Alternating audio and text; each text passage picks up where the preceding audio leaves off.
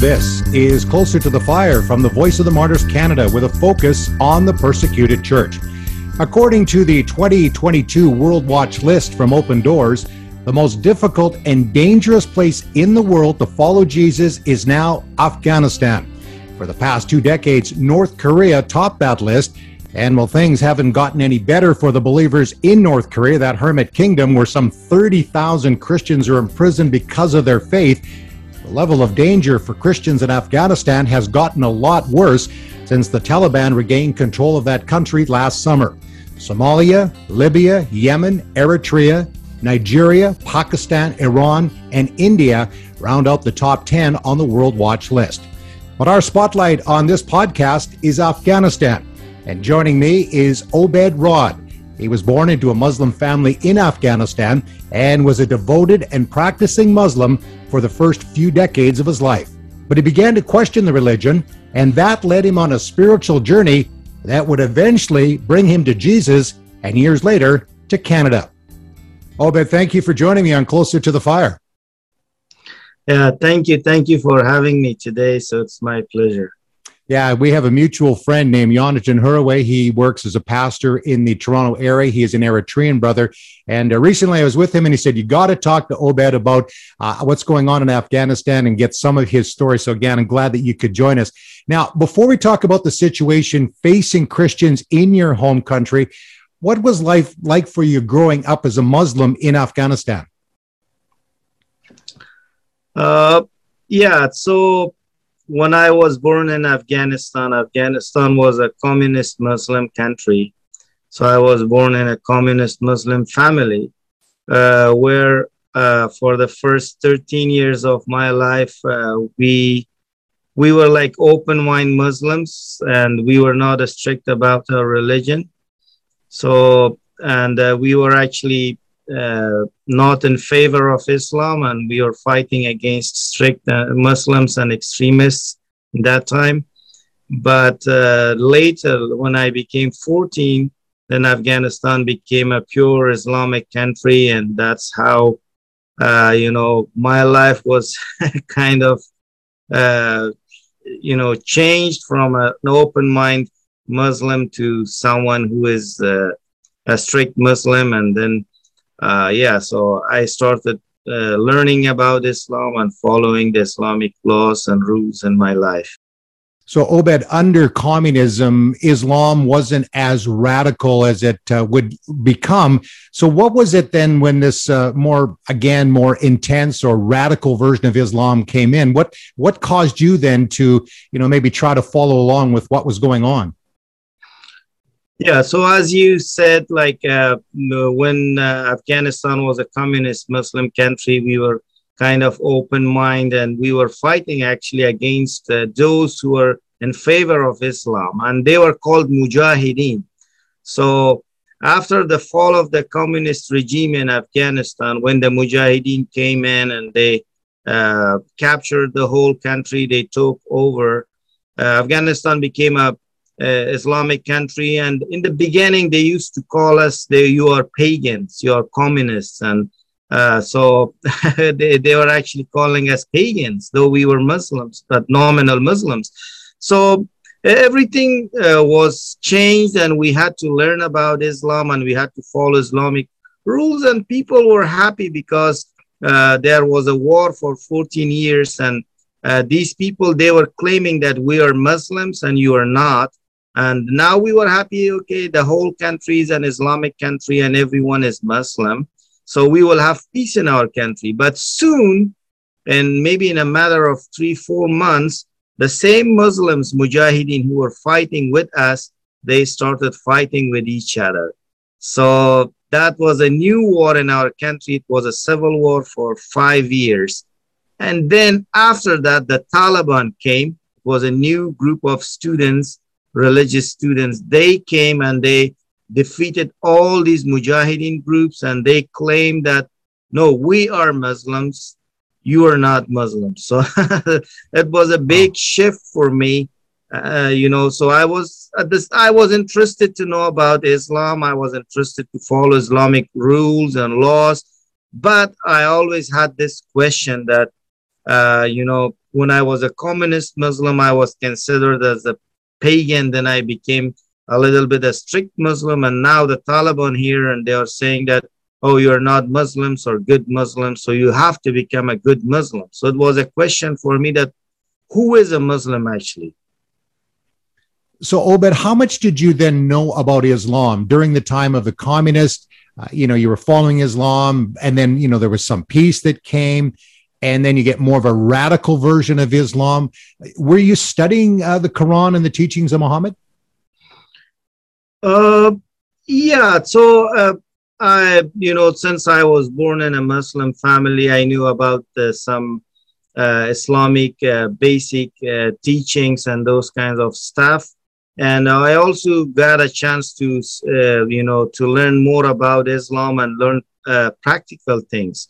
So, but when the Taliban came and they took over, then that was a different chapter in my life. And I tried to study Islam, and I tried to go to actually a religious school. It wasn't a school, it was kind of like in a Christian context, it was like a Bible college. So I went to that Islamic college, and I studied about Islam and for 3 years. So so I learned about Islam. So then I had, let's say, like I had a good knowledge of Islamic faith, and that's how I moved from a person who knew a little bit about Islam, the basic things, and then I learned a little bit more about Islam, the practical things, and then I let's say I went to this Islamic college, and I studied about Islam, about Islamic teachings, about all Islamic subjects, all different Islamic subjects that an Islamic scholar should study. So I studied Islam. So when you were studying, were you still open then, to becoming strong in your Muslim faith, or was there some doubt starting to creep in at that point? Yeah. So before I joined this college, they call it madrasa. So before I joined this madrasa, I was very interested to know about Islam, and I was thinking that this is my faith, this is my religion, and I want to know about my faith. I want to know about my religion, and I wanted to be a kind of Muslim who knows about his faith. But when I joined the college, from the day one that I joined my studies, my classes, I noticed that there are some small things that I don't agree with those stuff. I had a lot of questions, and then I found out that actually I was not allowed to ask those questions. I could ask maybe some people to answer my questions, but it was not good for me. Like a good Muslim never asks those kinds of questions, like that kind of idea, like what kind of Muslims you are that you are doubting about these stuff. Like, you can doubt if someone said something, an Islamic leader or someone said something, you can ask questions. But if something is mentioned in the Quran and you don't disagree with that, that's not something that people like it. So that's why, I started doubting about some truths, and then I noticed some contradictions. Then there were some stuff that I disagree with those things. So that's how this doubt, my questions, and the way that I always had questions in my mind, and I was not able to ask people because of the, let's say, spirit of fear or shame, or so all those stuff. I had this in my heart, inside me, and I could not express my feelings and things that I was feeling inside. And then what happened? Then I started fighting with God, and I was kind of a hypocrite person because outwardly I was a good Muslim and I was studying in this school and I was even leading prayers and I was teaching other people and, and people, they were thinking that I'm a good Muslim. And for others, I was a good teacher. I was a good Muslim. I was a good follower of Islam. But you were feeling guilty though, even. Yeah, but I mean, guilty. Yeah, you weren't outwardly questioning Islam, but internally you were. And that was leading to some turmoil. Yeah, so I had this feeling that I'm a hypocrite because what is inside me, I cannot express it. And all what I was saying and doing was fake because I could not speak the reality. And then I started fighting with God and I blamed God for this. And my idea was that, there is only one God, but all these problems are created by these prophets. So maybe, they made some mistakes in the book and they taught different things and they did different things did not match the Islamic teaching, like some of the Islamic teachings, and it did match like with other Islamic teachings, but so there were contradictions. So, I started fighting with God, and in one point I said, there is no God. Oh, boy. Because I was so confused. Yeah. And I don't know how, but I said, no, there is God, but the problem is with the prophets. Right. So you weren't questioning the teachings of Muhammad or the Quran or the Hadith. You're questioning those that were maybe presenting Islam and they were getting it wrong. But then the Taliban comes along and there's this violent part of Islam. Did that then send you even into more of, of at least, kind of going, well, is this even true anymore? Is Islam true? Or is maybe there's another way to God? Were all those things kind of happening at the same time? The best match for the Islamic, let's say, Sharia is the Taliban, what the Taliban believe, what the Taliban do, what the Taliban say. So that's the best match for the Islamic Sharia, because whatever they say, it's written in the book. There's nothing outside that. So one of the big things that I had problem with was that there were some stuff outside the Quran, like you should do this, or God said this to, let's say, to Muhammad. I said, if Allah said that to Muhammad, that should be in the Quran. So why it's not there? And why no, you don't know. They have different names for that. This is like this is like that. I said, no, but you see, the word of God is Quran.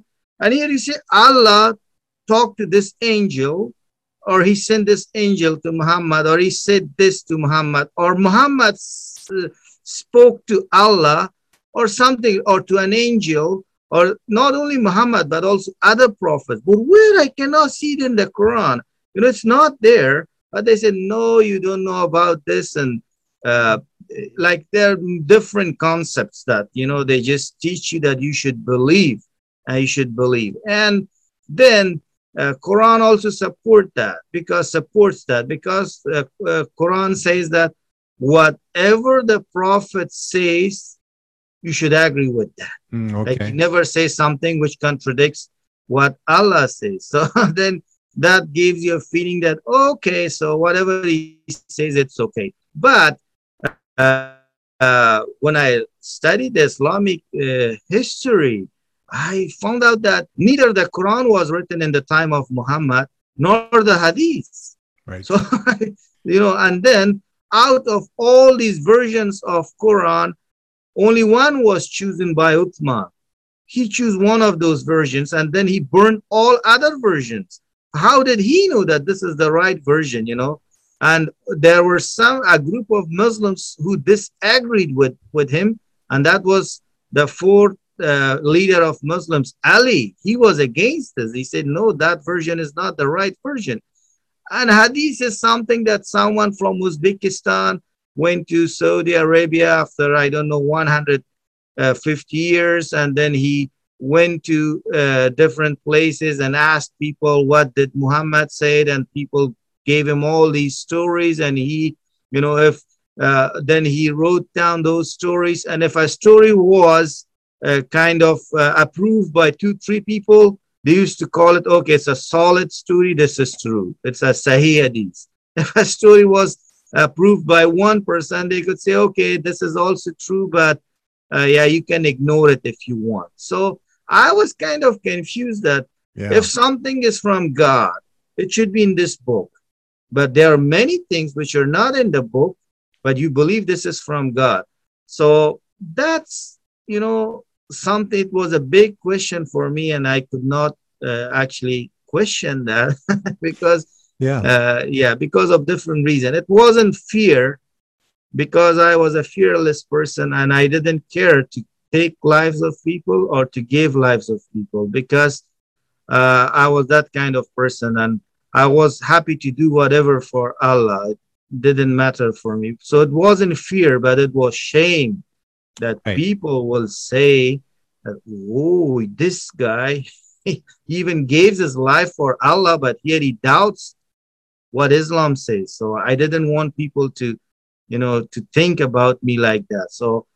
But finally, I believe that there is God, and that takes you, and I want to get into your how you came into relationship with Jesus, because of course that would change your life totally. But were you starting to get involved in some violent things then, in terms of protecting Islam, and even how maybe your view of Christians were at that time in Afghanistan?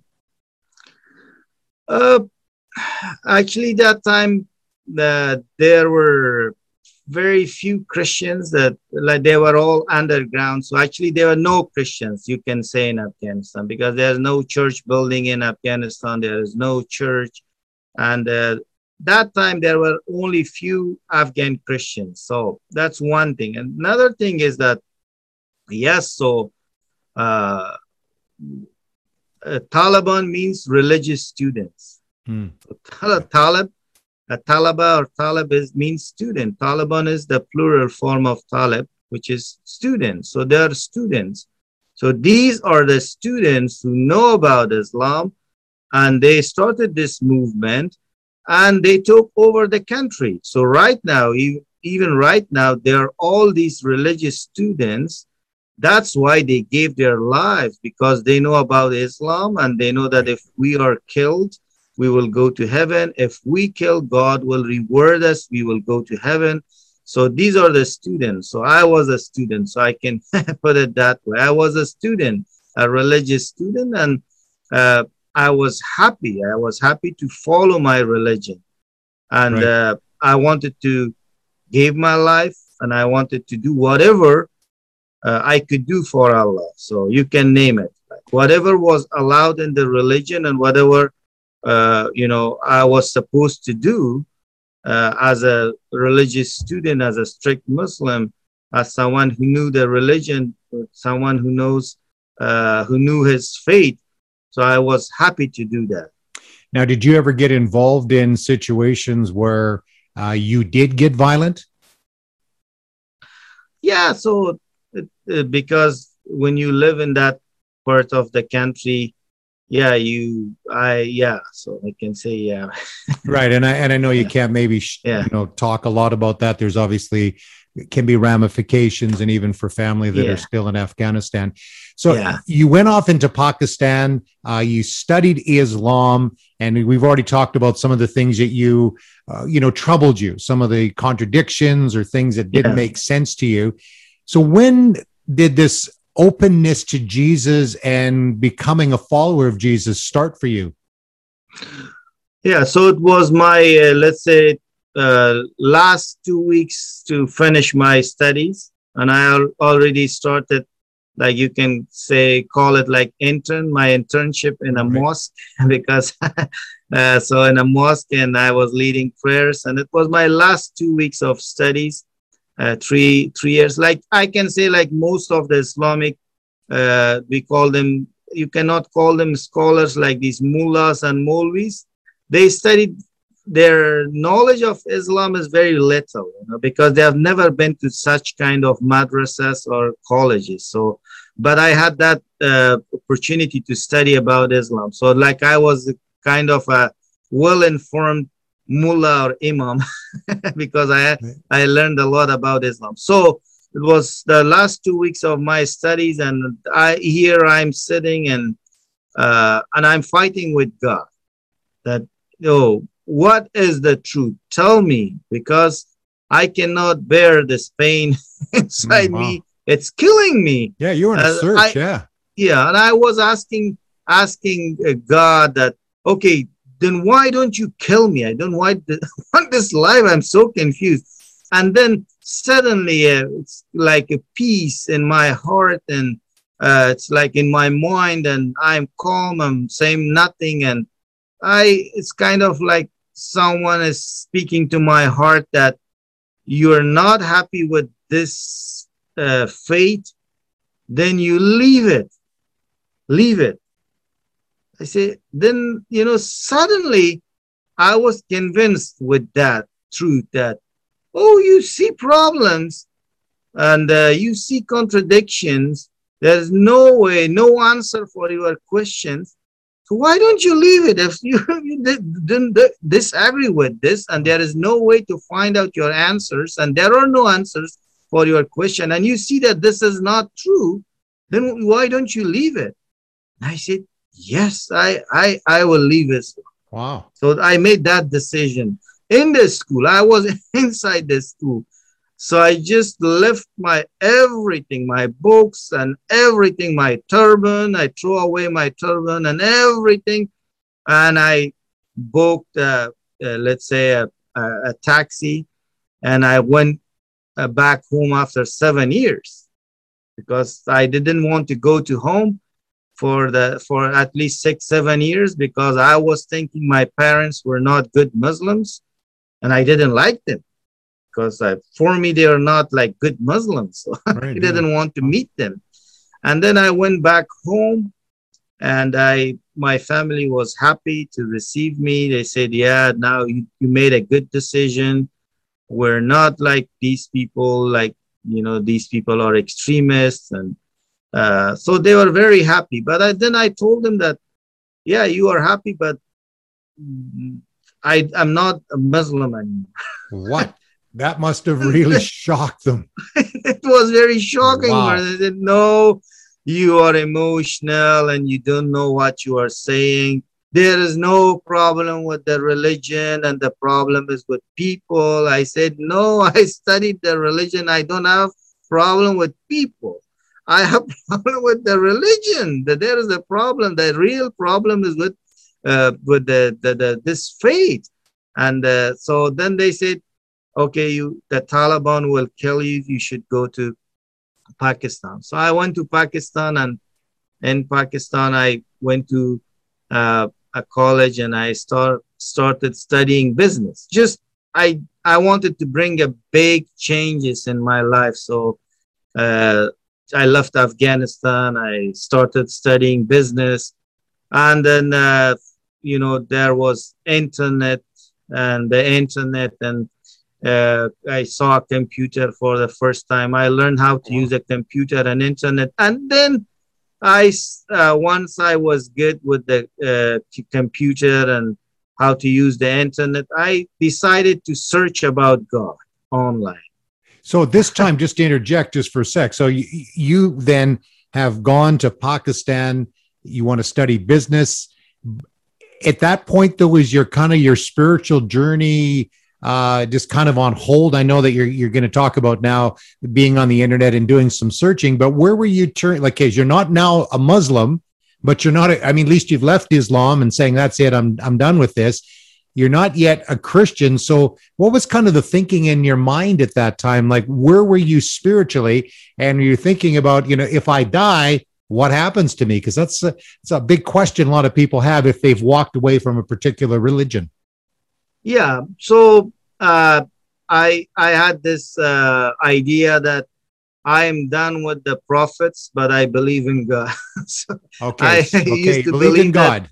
I used to believe that these prophets and their books are very confusing. So I was thinking that maybe Moses has a different book, and Jesus as a prophet had a different book, and Muhammad had a different book, and David had a different book, and then these small prophets and those stuff. I was thinking they're all confusing. So yeah, so I was thinking that, okay, I'm done. I don't want to know about them, but I believe there is God. But something that was very interesting for me, and it was new for me, was that I started, I can call it praying in a different way, that, okay, God, if you really exist, I believe that you are there. Show me yourself. It's something different, because in Islam, prayer has a style, and you have to say some exact words, and very it has a regimented. Very regimented. yeah. So, but here something like that. I was saying, if you are there, show me yourself. So it was kind of my prayer. But so in this time, I stopped following all Islamic rituals, including praying, fasting, even believing, even reading the Quran or whatever. So I was in Pakistan, and so I was in Peshawar, in Hayatabad, which was a very good area, and so, and like, I mean, they were not like extremists. So it was like an area where open mind people were living. So then through the internet, so I said, okay, let's search about this religion or that religion. And then I disagreed with all those religions. Then I said, okay, let's search about Judaism. And then there was a website that time, I don't know now, it was called How to Become a Jew. And so my English was also not good, but the first thing that I saw on that website was that if you believe that this cheater, Jesus, is the Messiah, like, the first thing that you should believe is that this guy was a cheater, he was not the Messiah, something like that. And then I just closed the website. I said, no, even as a Muslim, I believe that he was the Messiah, all those stuff. He was a prophet, he was a sinless person, he was the spirit. They say as spirit, but the Spirit of God, he was the Word of God. How can you say he was a cheater? And as a Sunni Muslim, I was expecting Jesus to come and start the judgment day. I said, how can you call him a devil? I said, I don't believe this.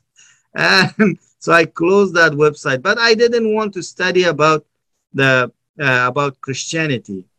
Even like one time when I was in that school, there was a radio channel, and Pashto, and Christian radio channel, and someone was speaking about Jesus. So I told with myself that if I find this person, I will cut them into pieces. What is he saying? It's all rubbish. I said, it's just nonsense. So I was so like angry on that person. I said, Christianity, no, because today things are changed in Afghanistan. That time in Afghanistan, our view of Christianity was that God, his wife Mary, and their son Jesus, and then that Christians are idol worshippers, because we could only see the pictures of the Catholic Church, the statues of Jesus and Mary and those stuff, and people bowing down with in front of them and something like that. So then, how can God have a son, and how can Mary is the wife of God? So we had that understanding of Christianity. I cannot bow down before a statue. I make it and I bow down before that. But I didn't know that I was doing that. Someone made a house in Saudi Arabia, and I was bowing down to that house 5 times a day, something like that. So, and then I said, okay, let's study about Christian. Then I found a Christian website. It was called CARM something.com or .org. Okay. It was a basic website, but now it's a very good website. So then I learned a little bit about Christianity, and I had questions, and the good thing was that people were answering my questions. And so even though you had an adverse understanding of Christianity, what you had seen or experienced.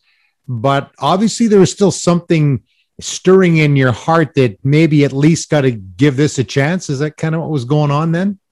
Yeah. So something like from inside, okay, there you disagree with Christians, but yeah, at least you can go and check. But so that thing just encouraged me to learn about to find a Christian website and all those stuff. But the people who were in touch with me through email, I don't know who they were.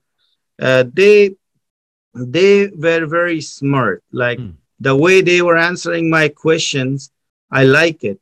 I liked it, and still I like it. Why? Because I said, how come you believe that God has a son? They said, we don't believe that God has a son. I said, but no, you believe. He said, no, the way you think God has a son, he doesn't have a son. Right, yeah. Because I was thinking that God has a wife and they had 6 and then they had a child. I said, the way you think, we don't believe. So it was very helpful to me, It said, no, we don't believe that God has a son. How come you believe that God has a wife? I said, no way, God cannot have a wife.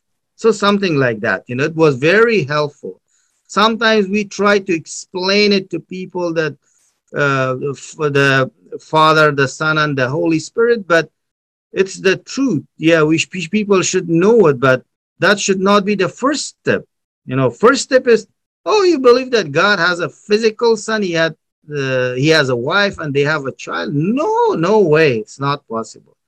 So like that, they were very smart to answer my questions, and I liked it. And slowly, I was convinced that there is truth. And also, like what they were telling me, what I believe today is that some stuff were copied from Quran into from the Bible into Quran, and they were trying to change it and to hide it. But I believe that the truth prevails, though they try to change it, but the truth is still there. If someone concentrate on that, they will find the truth there. Like Jesus is the Spirit of God. They say, no, he's a Spirit of God.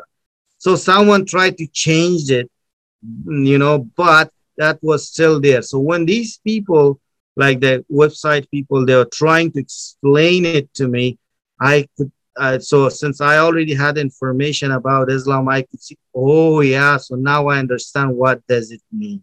Right. Or the word of God. Oh, what does it mean? All those stuff. There are many other things, even about Jesus' death and all those stuff. And how can a person be sinless? So all those stuff, these are, yeah. So yeah, I mean, there's a lot of things. And the fact that you did understand the Quran and had, really delved into it through your own curiosity, and then also through your, training as well as you studied, more about Islam. So you're getting the answers you need. And then when did you finally said, okay, I believe this to be true, and then make that decision to follow Christ? Yeah. So after 6 months of questions and answers, they asked me to read the New Testament. And as I started, that's a different story, like that time there was no USB drive or something like that. We were using something else. I just don't remember the name. The capacity of that thing was very low. Like you could not have the whole New Testament copied into that.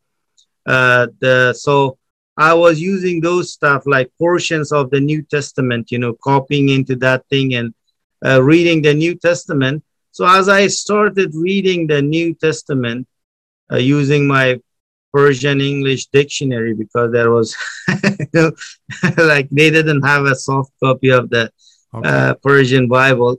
So as I started, I started from Matthew, let's say chapter 1. So the first part of Matthew chapter 1 convinced. There's there are only names, but for me, since I had this knowledge of Islam, and when I read those names, I was convinced. Why? Because in Islam, we are taught that this prophet came and he was for his time. for the people of his time. And then another prophet came for the people of his time. And these books, like that book is copied into this book. You have a good version of that book in your book. So like that. When I studied these names, I said, no, everyone from the beginning to Jesus, it's connected. And all these people, they are waiting for Jesus to come.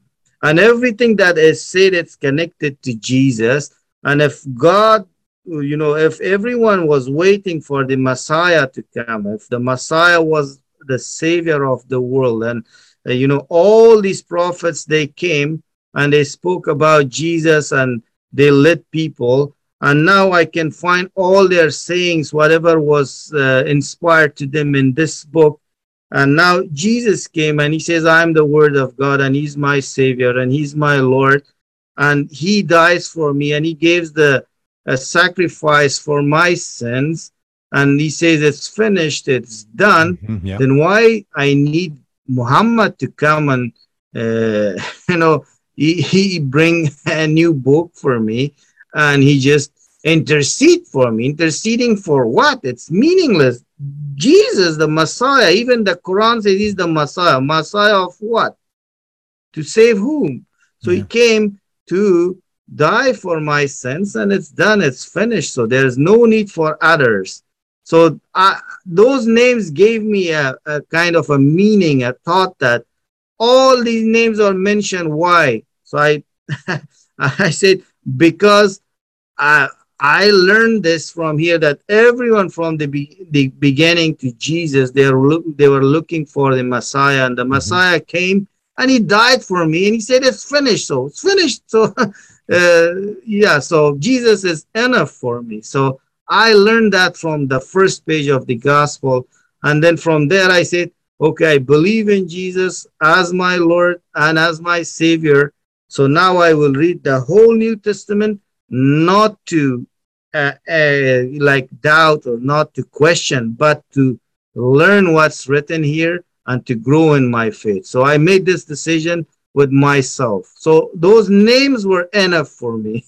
I've heard many testimonies, and that is a unique one by studying the names, but how God, again, he can direct us, and how he, had you connecting with this website and the people that were answering the questions. And, it's so important in terms of the way we reach out to people and to understand that, many Muslims do have a distorted view of what Christianity is, even as you talked about the Son of God. So it's so important. So you make the decision to follow Jesus, and now you're back home and you have portions of the New Testament that you've hidden in your home. They were discovered. What then happened when your family found out that you had become a Christian? This happened in Pakistan. And then once I finished my studies, and then the Taliban, they were gone and the new government was there. So I returned to Afghanistan. So this thing happened in Pakistan. So I returned to Afghanistan. Since I studied business, I found a good job and my life was very good. But I was not able to tell my family that I'm a Christian. So I kept it, let's say, secret with myself. So I was an underground believer. And then through these people, the website people, I was connected with some missionaries. And so like with two missionaries, and we had our prayer meetings, one by one prayer meetings, and also kind of, I don't call it Bible study, but Bible studies or studying the word. And so I was kind of an underground believer, and only these two people in Afghanistan knew about my faith. But when I got married, so I didn't tell my family, but they found out. They found out about my faith because I told my wife that I'm a Christian and all those stuff. And I printed out a Bible from my computer. It was on my computer that time, a Persian Bible. I printed out. It was like A4 size, and I gave it to her to read. And that's how my family, they got to know about this. And Like, so in Afghanistan, what's the let's say the reaction of people when they find out that someone is converted to Christianity? So the reaction is, oh, you're doing this to go to one of these Western countries. That's the first reaction. You are doing this because you are looking, or you are interested in wealth and money, or maybe in something, you know. So that was the reaction of my father. So the first thing that he told me, if you want to go to any of these Western countries, I can send you. So that was the first thing. If you want to have your second and third wife, I can do that for you. Wow. If you want to go and enjoy your life for a while, I can send you somewhere. If you need money, whatever, we will do for you. Don't do it because of this stuff. I told him that, no, this is not because of such things. I believe because I found the truth in the book. He said, even if you found the truth, even if there is truth in your faith, you cannot do it. You cannot do it because this will put our lives in danger, and our dignity and honor. You know, you will dishonor us. Yeah. It will be a big shame for our family. So you cannot do it. And if you insist that, yes, I will not repent and renounce like to my Christian faith, then I'm your first enemy, because I have the whole family and you are one person. So I don't want the whole family to be harmed or to be ashamed because of you. So that's what their reaction was. Did you at that point then fear that they may, in fact, take your life if you didn't return to Islam?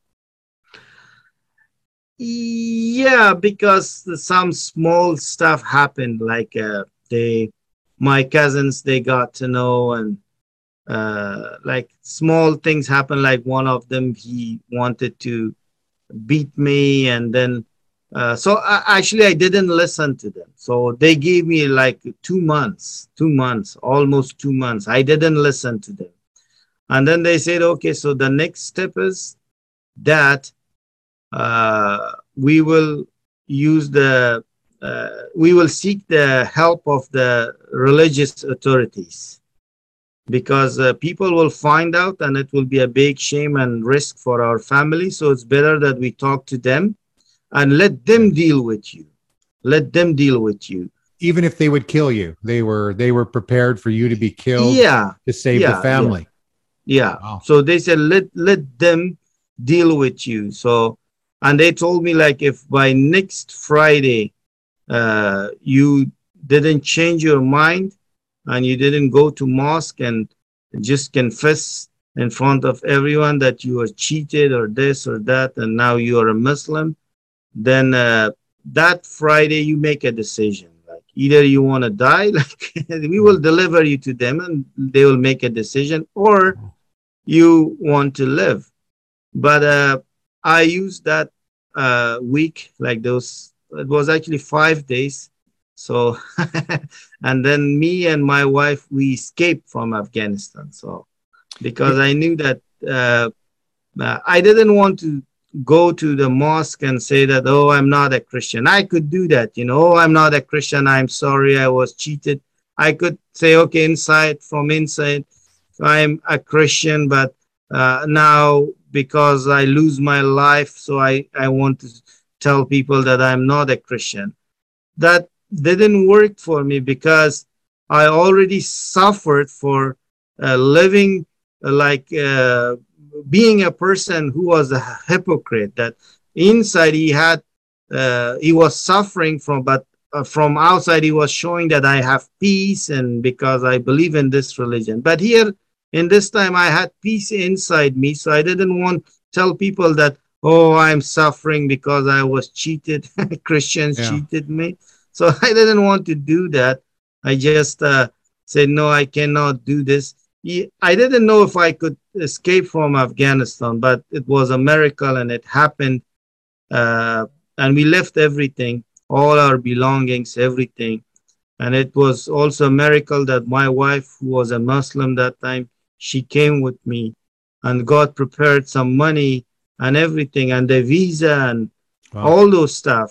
Uh, and we escaped to India. So it was a miracle, I think. But my decision was that if God, it's your will, help us to escape to India. Otherwise, I will go to mosque on Friday. And if they ask me if you are a Christian, I would say yes. So And then let your them life do could be whatever over. they want. Yeah. Wow. Yeah. And Yeah. then your wife, Taran, eventually became a Christian as well. And as you mentioned, you escaped off to India, and you were there as a refugee for 9 years. And it was not an easy life for you there. Yeah. So I went to India and like, so uh, as a so I didn't know, like I went to India, I had no idea about this refugee stuff and those things. So for 2 3 days we were staying in a hotel, and then someone told me, did you register with the UNHCR? I said, no. Why? He said, you cannot live here just like this, you have to go and apply for asylum. And then we went and we applied for asylum. So I found a church in India, and I joined the church. It was an English church, and then uh, I started going to Bible studies, different Bible studies, like and different trainings and everything from morning to evening. So because I was so interested, Yeah. and in 2 months I started a Bible study in my home for Afghans, new believers. Things that I was learning, I was teaching them. So I started, and I was using my own money to print out the materials and everything, even making CDs and things. And then in 8 months, we planted an Afghan church. In So India. Wow. in India, yeah, we planted an Afghan church. And in 10 months, so 4 months after, 2 months after we planted the Afghan church, I went to a Bible college. So I was working with a Christian ministry, just translating the sermons from English to Pashto. And I was in the Bible college, and we had our church. So three different things. And God blessed our church. And in 4 months, we became 50 people. So all from the Muslim background. And slowly, like, all together, during those 9 years, we had 5 churches in two different locations, so in 3 different languages. Yeah, It's like that's Farsi, Pashto, and English. So in 2 different locations, and we had a ministry. We started a small Bible college for our church members. So all of our church members, they were Bible college students. So, and we had a radio ministry, and yeah, we also started like some language centers, where we were using those language centers to attract people and to share the gospel with them. So it's a ministry. It's still going on in India, and it's going very well. But we faced a lot of problems in India. yeah. I wanted to talk about that because, and I mean, just to back up just for a moment, Yeah. when you came to Jesus, you came to Jesus. I mean, after the struggles, the internal struggles you had, as a Muslim, now you felt this peace in Christ. And even though there was opposition against you, trying to get you to go back to Islam while you're in Afghanistan, and now you're in India, you're starting, Bible school and all these churches and, radio ministry. So you're very active. That caught the attention of the Muslim community in New Delhi. And so it was very dangerous, though, for you and your wife. Yeah. So, like the one of our ministries was to go out every day, and to distribute gospel tracts to 200 Afghans. So it was every day. Every day we were going to different locations, and we were just distributing gospel tracts to Afghans. So that caused us to suffer a lot, because and many people came to faith through that ministry. So many people, like I can say hundreds and hundreds of people came to faith. But that causes a lot of problems. So in the beginning, the Afghan Muslim community in New Delhi, they started persecuting us, attacking our church, my home, and so it was a very difficult time. They used to attack us, and the police was so corrupt in India that, you know, they used to bribe them, and so we faced a lot of problems.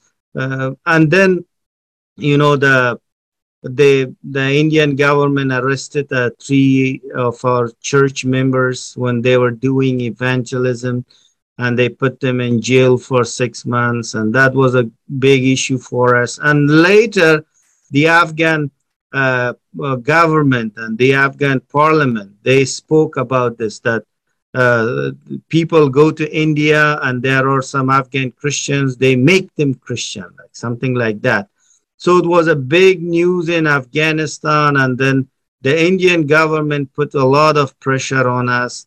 But so it was a very difficult time, and but the the ministry was growing. It's like they put a lot of pressure on us, and so I was attacked and assaulted by these people many times. But I was saying, okay, it's okay. Let them attack me, let them assault me. I will not stop.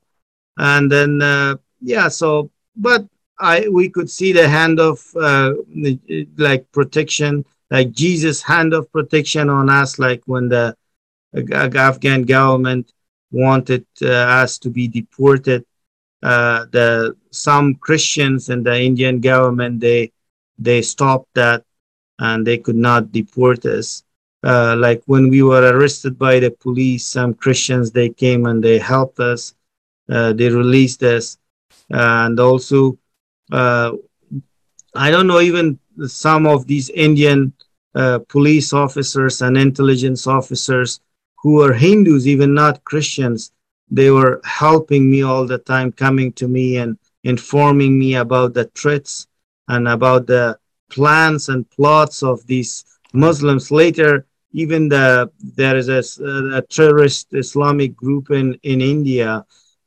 Even they had a plan to attack me and our church, and I was informed by the Indian intelligence. And so, like, I could feel it that I am protected, though, like, we faced a lot of persecution, but praise God that the ministry was never stopped. And also, like, not only from the non-Christian community, even the Christian community in the beginning, they were saying that, oh, these people, they are not Christians. So that was a very discouraging for me. Oh, these people are not Christian. Don't trust them. They want to go to a Western country. That's why they are all fake and bogus Christians. So it was very sad for me to hear this from some people in the Christian community. When we planted an Afghan church, then there were a lot of opposition that, oh, you don't know how to lead a church and all those stuff. And then since we were all the time under the attack of these Muslim groups in India, some churches, they kicked us out of their building. They said, you cannot worship in our building, but God provided us a basement. It was like our own place. And all those things happened, many discouragements, even from the Christian society, but it was okay. Like, I was serving with a Christian ministry, so they gave me two options. Either you stop the Afghan church, the Afghan ministry, or we will fire you. And they fired me. I told them it's not a supermarket that I open it one day and then I close it. So it's God's ministry. How can I tell people, okay, go away and don't believe in Jesus anymore? Yeah, it's not like it's not like the church is a franchise. I mean, when I hear your story, I think there's so many would have, and I think of myself, what I have been able to persevere. Not only, are you experiencing persecution from the Muslim community in India, but now the Christians are looking at you with suspicion. And I've worked with the persecuted church for many years. I've met many refugees, and they want to come to Canada. They're claiming persecution. The reality is, unfortunately, that is true. Some people do, claim that they become Christians, and if you send us back to this Muslim country, we're going to be killed.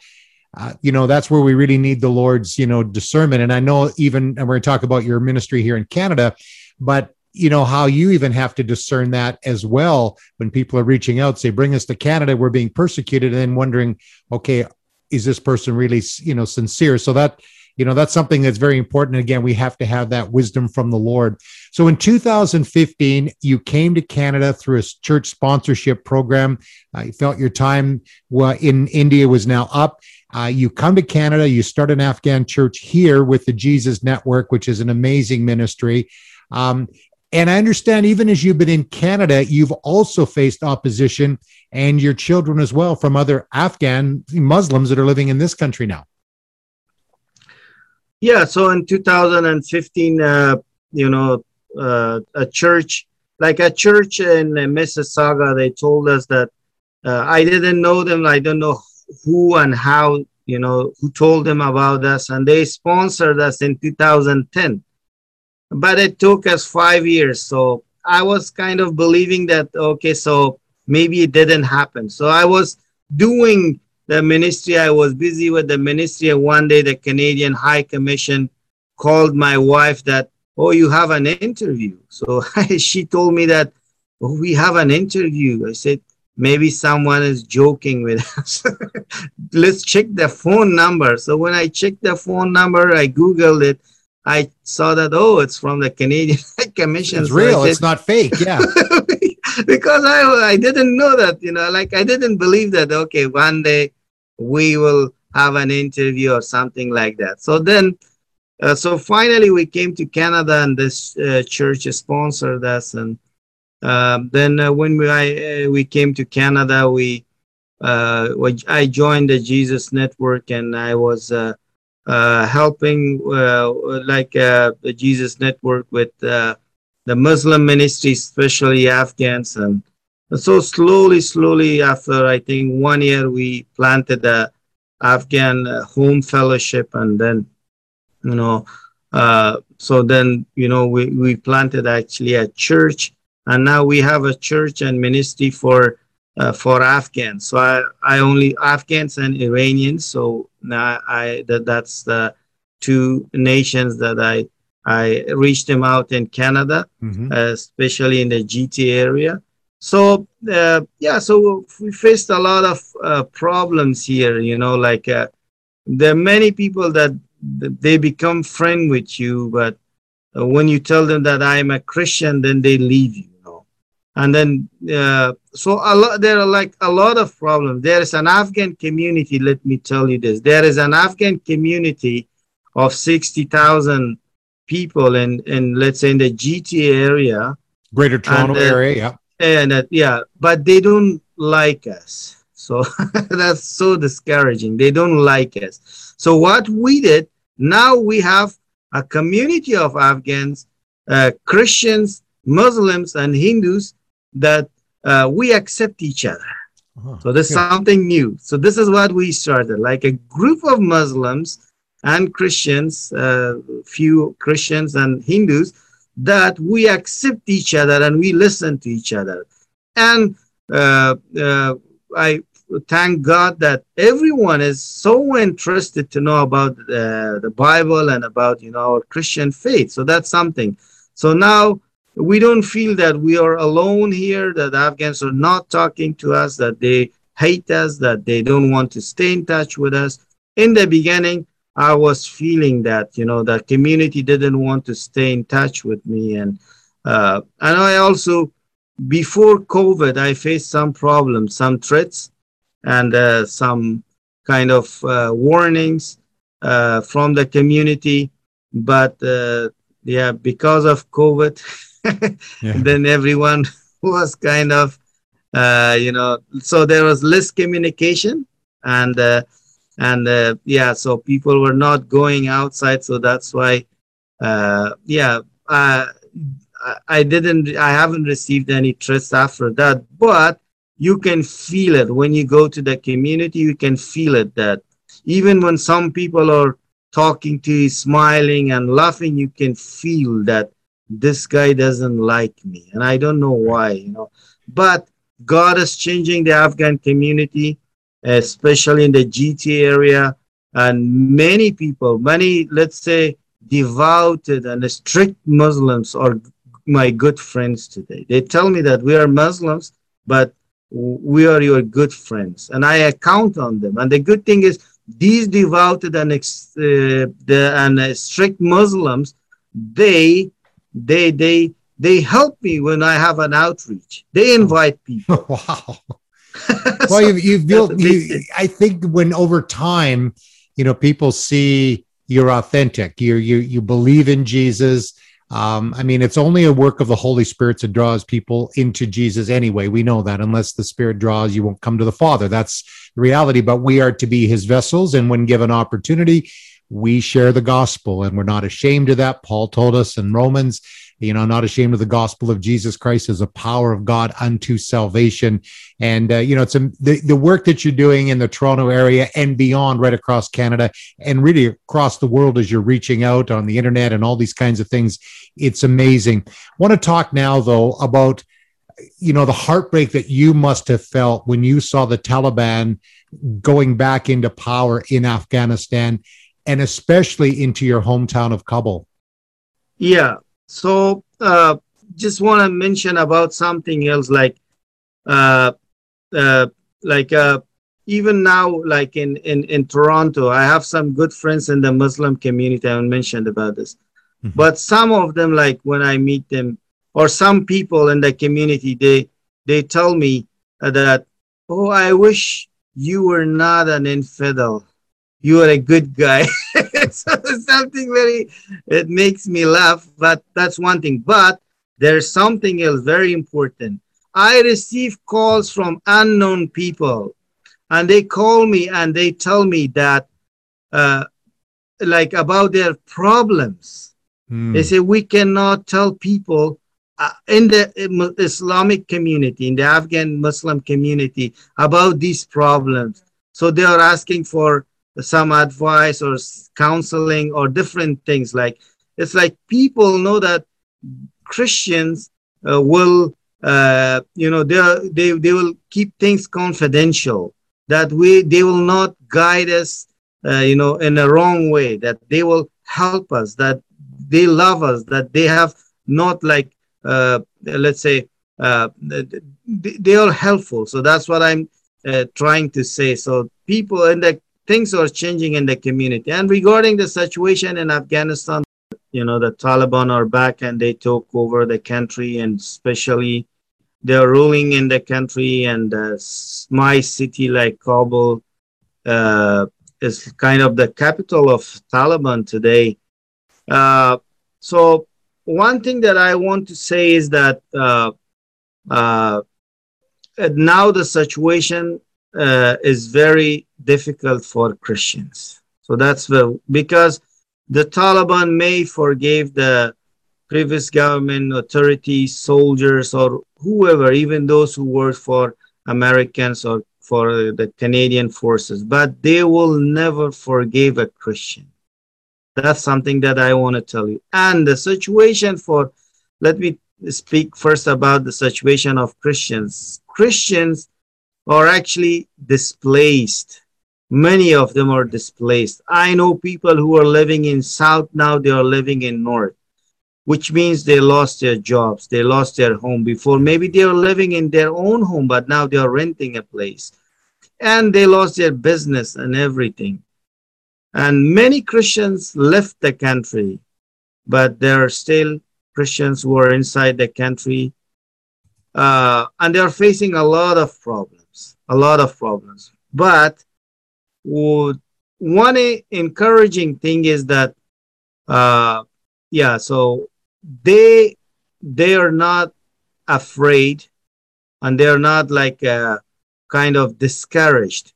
Whenever I talk to them, whenever they contact me and we have a communication, they ask me to pray for them. and yeah, they are asking for a way out. Like they say, what should we do? We don't know if we can. How long this situation will continue? Should we leave the country? Should we stay in the country? So that's what the situation of Christians is in Afghanistan. But otherwise, the Taliban, their main problem is that they don't have money. And if you don't have money in a poor country, even if there is peace, even if everything is going on, it's a very difficult situation. So people don't have food, people don't have shelter. Everything is closed. Everything is closed, and people are suffering in Afghanistan. So I follow some local TV channels, and when they interview people, they say, "Okay, there is peace today, but I cannot eat and drink peace. I need food. I need water." And also people's lives are not safe. The moment you say something, like you just express your feeling or your thoughts, you will be arrested. Right. Yeah. They will call you a spy. And they will call you a spy. Like few women, maybe they wanted to leave the country and they were in a safe house. They arrested them and they said, "We will release you, but you have to say that this person or this country, we were working for them and they were trying to encourage us to say something against the Taliban," or all those stuff. So people, even if what I'm trying to say, even if the Taliban say that we don't want to touch any person, and okay, there is a forgiveness for everyone from our side, people have fear. They are living in fear because they know the nature of these people. So that's what the situation is. The fear is there, and people are not feeling good in Afghanistan. I can tell you, if today a country says, "Who wants to come leave Afghanistan and come to my country?" Well, I will accept everyone. I believe that 60% of people will leave the country. So that's what the situation is in Afghanistan. Right. And, I've heard some stories from missionaries that, that are in contact with, Christians in Afghanistan. And there are many that saying, okay, we want to get out of here. There's no hope. There's no future. But there are some Christians that are saying we need to stay because we want to tell people about Jesus. So when you're talking to them, Obed, whether they want to leave or whether they want to stay, how do then you encourage them? Like, I mean, you can't tell someone, no, you need to stay and tell people about Jesus. And the other hand, you can't tell people, well, you need to get out of there because it's too dangerous. So how do you go about counseling your brothers and sisters in Christ in your home country of Afghanistan? Yeah, so I know a small number of Christians that they want to stay in the country, and they want to, so they say we are the church in Afghanistan. So, so they say we want to stay here. So, but as I talk to other Christians, only few people, they're really interested to leave the country. Others say if it's God's will, we will leave. Like what I'm saying, like I receive more encouragement. Let me say it in this way. I receive more encouragement from believers inside the country than those who are outside the country. Like more encouraging news is coming from them that, yeah, it's okay. So this is the situation. These things are normal for Christians and we are facing persecution, but it's okay. Jesus is with us. And they say, pray for us. And like, if it's God's will that we leave Afghanistan, he will prepare a way for us. Otherwise we are here. So that's what the spirit of Afghan Christians is. And some people, when they get discouraged, I talk to them and I tell them that, Jesus suffered in this world. So if our master suffered, then, we are his disciples. We will also suffer. I know this is not easy for you, but as a person that I faced persecution, that I'm still not able to go to my country. I will never be able to go to my country. So I tell them that, you know, uh, Jesus is with us. So it really doesn't matter that we are facing persecution or not. But to be honest with you, I receive good news from them. And when I talk to them, I don't hear complaints or hear something that someone is scared or someone is trying to leave the country. They say, okay, we submit ourselves to God's will. So if he wants us to leave, we will leave. If he says, no, you stay, we will stay. So they're just listening to Jesus. That's what they're doing. Like, no one is in hurry, you know. Yeah, I know many people left the country, which is a good thing, but we still have, and something else, the number of new believers are growing. Yeah. There is a concern that you don't know if they are the Taliban just saying that we are new believers or whatever, but I can see that the number of new believers are growing. I can tell you I know hundreds of people who believed in Jesus in the last 2-3 months. Wow. Well, hundreds of people. And I know that's one of the things that, you know, I've been thinking about, praying about, and even talking to others about, is what we see what happened in Iran after the revolution in 1979. And then Islam was promised to bring this, you know, utopia. It never happened. And many Iranians, and I know you work with Iranian people as well, got discouraged with Islam, and many are turning to Jesus in Iran, which is why it has the fastest growing church by rate in the world. And, you know, perhaps with the Taliban coming in, it will cause people then to be on, you know, on more of a spiritual journey, you know, what really matters, and then opening their hearts up to Jesus. And, you know, that's the, you know, something I know that we can continue to pray. Obed, what is the most important thing? And maybe I already know the answer. It's prayer to help our Afghan brothers and sisters. We'll do that in a moment, but practically, how can we help them? Yeah, so I think that since people are displaced, and since people lost their jobs and business and everything, and they have to, I call it hiding somewhere. They have to hide in somewhere. Like, hiding means you cannot go to your hometown. You have to go to somewhere else where people don't know you. So you're living there because people don't know you and you feel you are safe. So I think in a practical way, like if we can provide them food and shelter, you know, those kinds of stuff for a while, not like to give them a feeling that there's something that will continue, but for a while till, you know, they find a new job. And because there are no jobs right now, so it's not like they're lazy. So there's no jobs, nothing, you know, everything is closed. So yeah, until they find things are better and they find jobs or find a way out for themselves, I think the best way is to help them with food and shelter. And how can we do that? How can we get food and shelter?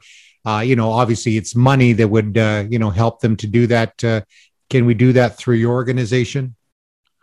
Like we helped, I think, about 100 Christian families through VOM Australia.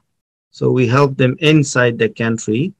And there are some different organizations. And yeah, so we are all connected. So yeah, so if you can do it through our church, through our organization, or we know some other partners that they can. The thing is that banks don't have money. So you have to find a channel that people get the money inside the country.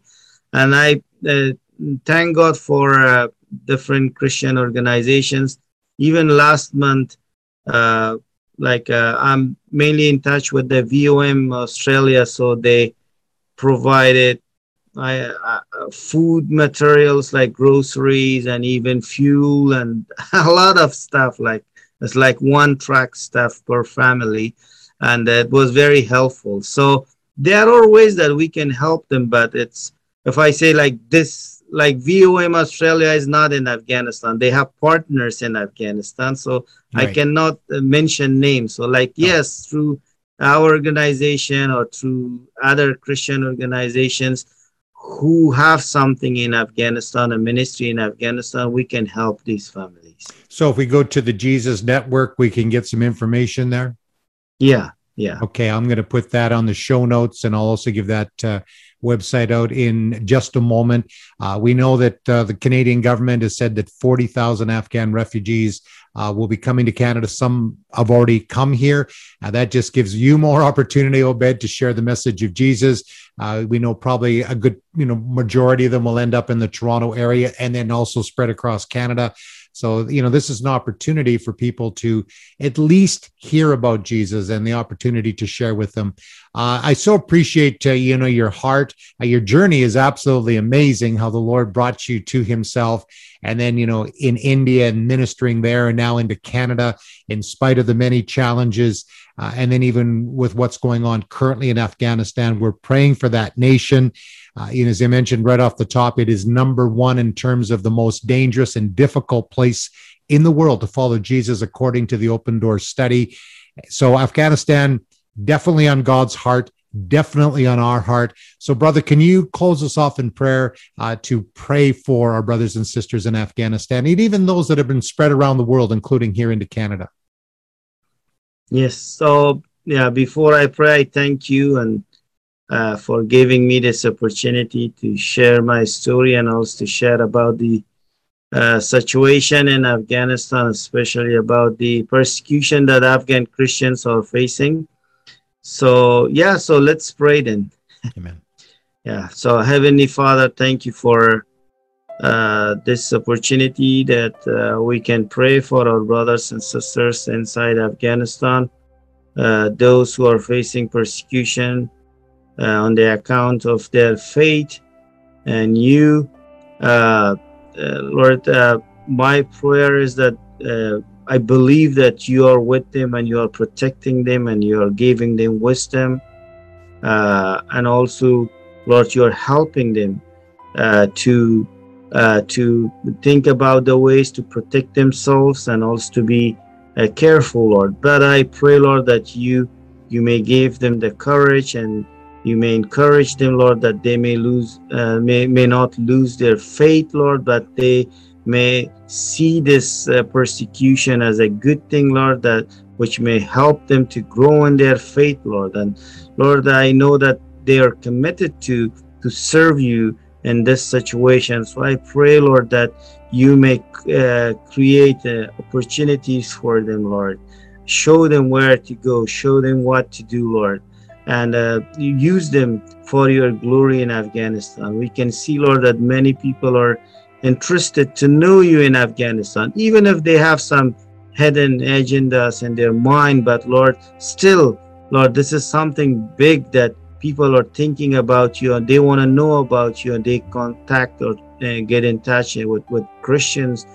So Lord, work in the hearts of those people and help them, Lord, to know you, Lord, and help them, show them your light, Lord, and show them that you are their Lord, and you are their Savior, Lord, and Lord, so that they may know you, Lord, and they may receive the salvation from you, Lord. And also, Lord, I pray for our brothers and sisters that they have security problems, but they also have other financial problems, that they are displaced and their children cannot go to school.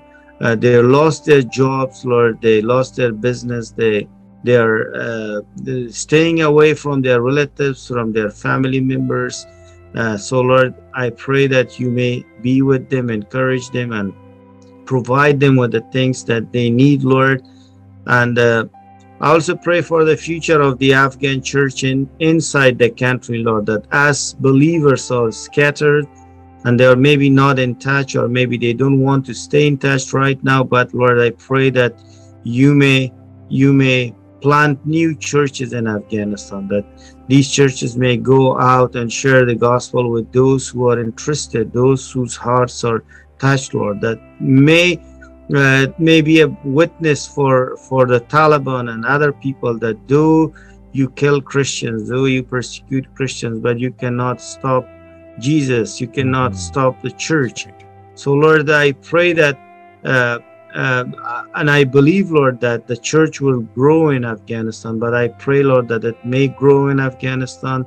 Help and use, Lord, Christians who are outside Afghanistan, who have access to the internet, who have that they may share the gospel through the internet, through the radio channels, through satellite programs and other programs, which can be, Lord, something very safe for people, Lord. So I pray, Lord, for all TV channels, for all radio channels, for all online ministries, Lord, that you may use these ministries as a tool to share the gospel, to train, to disciple, to help, to pray, to encourage believers and non-believers in Afghanistan, Lord. And may many people come to you through these online ministries, Lord. Use Afghan believers outside Afghanistan, that they may share the gospel wherever they are, and they may not only share the gospel, but also pray for their brothers and sisters in Afghanistan, and think about them, Lord, and raise awareness about their situation. Thank you, Lord, that you are with all of us, and especially with those who are facing persecution in Afghanistan. And I believe that you are with them. And Lord, I believe that you will use them. And I believe that you have plans for them. And I believe, Lord, that you will grow your church in Afghanistan. And nobody is able to stop it. That's right. Thank you, Jesus, for this opportunity, and I pray this in your precious name, that you are my Lord and Savior. Amen. Amen. Obed, thank you so much. Again, appreciate your heart and your compassion for our brothers and sisters in Christ. And to find out more about the Jesus Network, which is a cross-cultural ministry that is focused on being an agent of hope and change in Toronto, influencing others through the message of Jesus Christ, you can go to jesusnetwork.ca. That's jesusnetwork.ca. And again, I'll put that web address on our podcast show notes. Again, Obed, thank you again. God bless you, and look forward to continuing to keep in touch with you and to hear the wonderful things that God is doing through you and your family, and what God is doing, in the Afghans in Canada and right around the world. So again, thank you for taking this time, and God bless you. Thank you. Thank you for this opportunity, and thanks for your time. God bless you too. And remember, the closer you are to Jesus, the closer you are to the fire.